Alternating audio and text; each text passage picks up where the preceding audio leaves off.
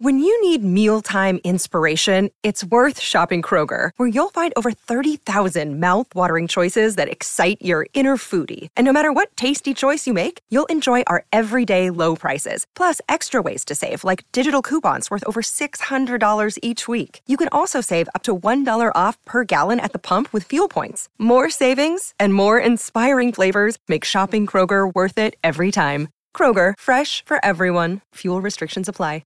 Another day is here, and you're ready for it. What to wear? Check. Breakfast, lunch, and dinner? Check. Planning for what's next and how to save for it? That's where Bank of America can help. For your financial to-dos, Bank of America has experts ready to help get you closer to your goals. Get started at one of our local financial centers or 24/7 in our mobile banking app. Find a location near you at bankofamerica.com/talktous. What would you like the power to do? Mobile banking requires downloading the app and is only available for select devices. Message and data rates may apply. Bank of America N.A., member FDIC.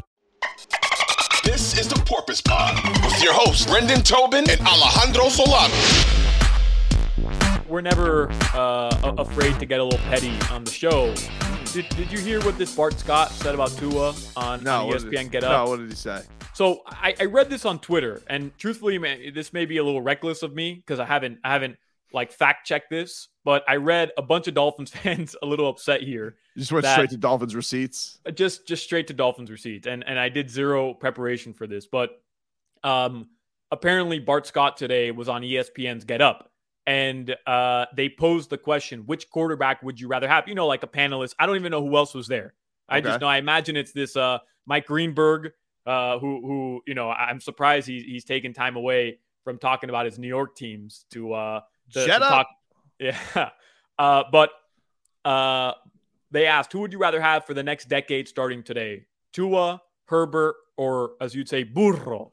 And everybody took Joe Burrow, and I think one person took Herbert. And the quote that everybody was upset about was that Bart Scott said, Tua's one hit away from joining Pat White and going to play baseball. Jeez. So, yeah, which you know, it's kind of harsh from Bart Scott.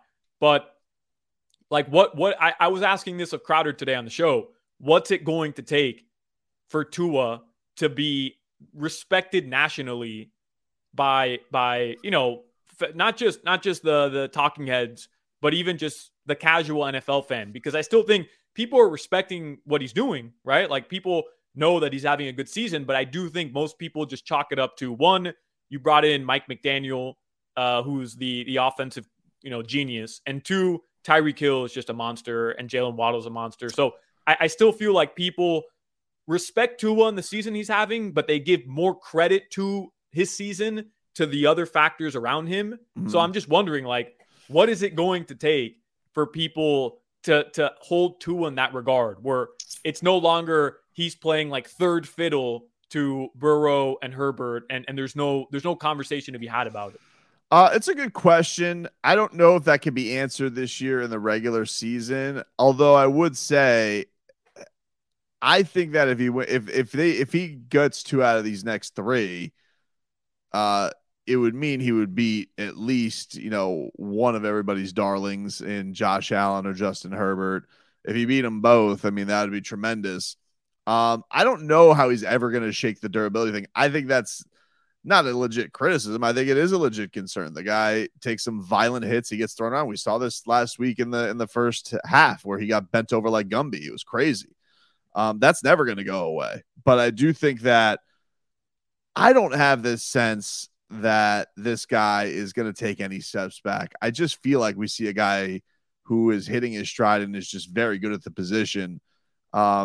And I think that maybe you could have chalked it up to he was throwing to just Tyreek Hill early in the year. Certainly he leaned on him a lot, but I think we're seeing the ball get spread around so much now. Every pass seems like it's a first down. I'm genuinely surprised when he has an incompletion. But I do think that he's in that polarizing rarefied area. He's making a lot of people look stupid, which means that the minute that he has a slip up and they can pounce on him again, you know they will. So yeah. I think for this season, I think just for in the early future, I think he needs to win 2 out of these next 3, which is a tough ask because they're going to be underdogs, I'd say, in 2 out of these 3. I'm curious to see what that line looks like against the Chargers. I guess it'll depend on what happens this week, but right. I think it would shut a lot of people up if he was able to get 2 out of these next 3 games. But long term, it's just like consistent playoff appearances, right, for the next 2-3 years, and just keep up this level, because I still think beyond the durability stuff, people are just so focused on body type, right? Yeah. And like Burrow went to the Super Bowl, and bro, he was a baller last year in the playoffs. So you can't knock Burrow. Like when he's healthy and he has his weapons, he's obviously always going to be a threat. But people look at Herbert and Tua, and they have ingrained what they saw the last 2 seasons from Tua, and then all those preconceived notions about his durability. And then on top of that, people look at Justin Herbert and they say he's got a cannon and he's 6'5" or whatever it is, and Tua's not. So I feel like I think the thing that's interesting about it though is they've all suffered, pretty gnarly injuries, and everybody just puts it on Tua. Now Tua's suffered, I would say, probably the scariest one because he got stretched off a field, but Justin Herbert definitely hasn't looked like himself this year. I say in part because he took that vicious hit to the ribs earlier this season.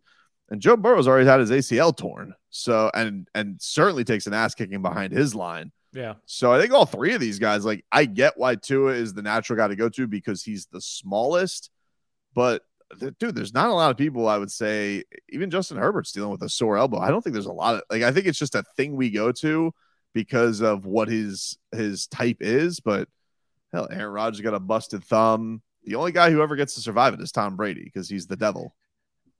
They're going to sneak into the playoffs for sure. And they'll win a game too because it's Tom Brady. Speaking of bum quarterbacks, since you mentioned it, Fitzpatrick.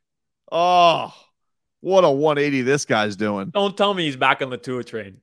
He told, this is from Barry Jackson's Miami Herald column. He told the AP Pro Football Podcast, quote, Tua's playing great. He lives in that box between the numbers, that line of scrimmage to 20 yards. He throws it so effective because he can see, because he can anticipate it. By the way, didn't I hear him earlier in the year say that he can't see? And now all of a sudden he can see. He said he doesn't do – his exact words were he doesn't do anything great. He's extremely accurate in the box. That's where he's been feasting this year. Some of this is Tyreek Hill with the stuff down the field. Some of the stuff to Tyreek Hill has been really impressive. A lot of it has been short with Tyreek Hill's coming back to make plays, stuff over the middle. There isn't a better passer in the league right now than Tua and what he's done. Clown. All of a sudden, ass kisser. What a clown. What a clown. They play the ukulele together, and Tua has a great season. Now all of a sudden he's on the Tua train. What a clown. What happened to he doesn't do anything great? What happened to that? That was 5-6 weeks ago. Or maybe a little more, like 8 weeks ago. What happened to that, Tobin? This guy's a fake. He's a fake and a snake. I've been saying it. He hides behind that cartoonish beard and the media loves him. Ridiculous. One lucky pass in Vegas to your boy, the TikToker. And he thinks he's some hero. I'm glad you stopped sending me Mac Hollins TikToks. Thank you for that. I had to unfollow him because after the barefoot video where he's talking about grounding himself, I'm like, all right, I'm done with Mac Hollins. I'm done.